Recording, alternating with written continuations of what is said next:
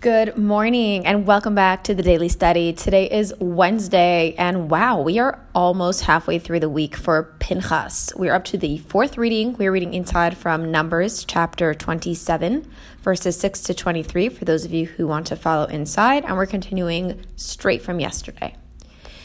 In preparation for Moshe's passing, God instructed him to appoint Joshua as his successor. So right here we see that Moshe is about to pass away, right? Last portion, we were talking about the land of Israel and how God is going to divide it among the people. And right here, we see that Moshe is about to pass away. And as we know, Moses never got to make it into the land of Israel because like we said, like a few weeks back, he hit the rock. Instead of speaking to it, which is, yes, definitely a hard punishment. But that was obviously a part of God's plan as a whole, which we are going to see why when the Messiah comes in the Messiah era. Right now, we don't have clarity on what God does to us, but let's go right into the verse. Vayomer Hashem al Moshe, Kach lecha et Yoshua bin Nun, ish asher ruach bo v'samachta et yadecha alav. God said to Moses, "Take Joshua, the son of Nun, a man of spirit, and lay your hand upon him." Joshua was chosen as Moses' successor by virtue of his consummate diligence in absorbing Moses' instruction, both from the Torah that Moses taught and through Moses' personal conduct.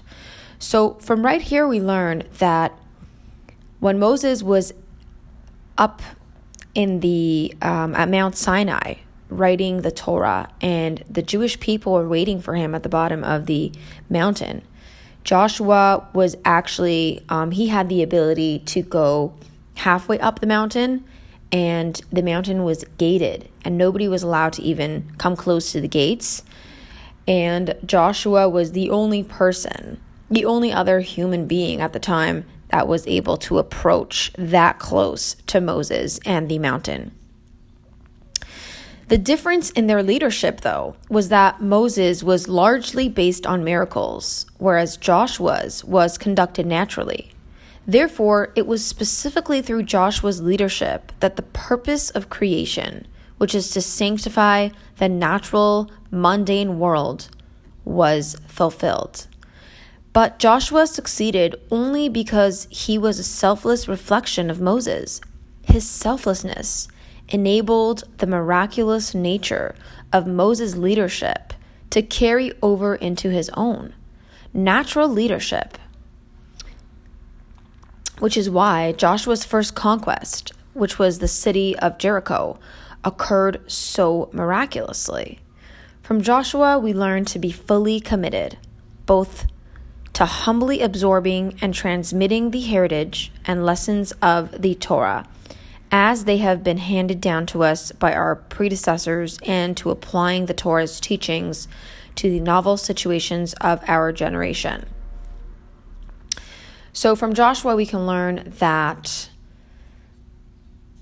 he was, Moses was the leader. It's very easy to be envious of such a powerful person, and when you're so close to that person, it's very easy to question yourself, hey, why don't I have the privilege or the merit of having such a role? But Joshua was not at all questioning his role because he trusted in God what his fate and destiny was, and he accepted his role by just being humble and just simply transmitting the Torah over to the people. So we can definitely learn from Joshua. That was it for today's daily study. Looking forward to doing tomorrow's with you.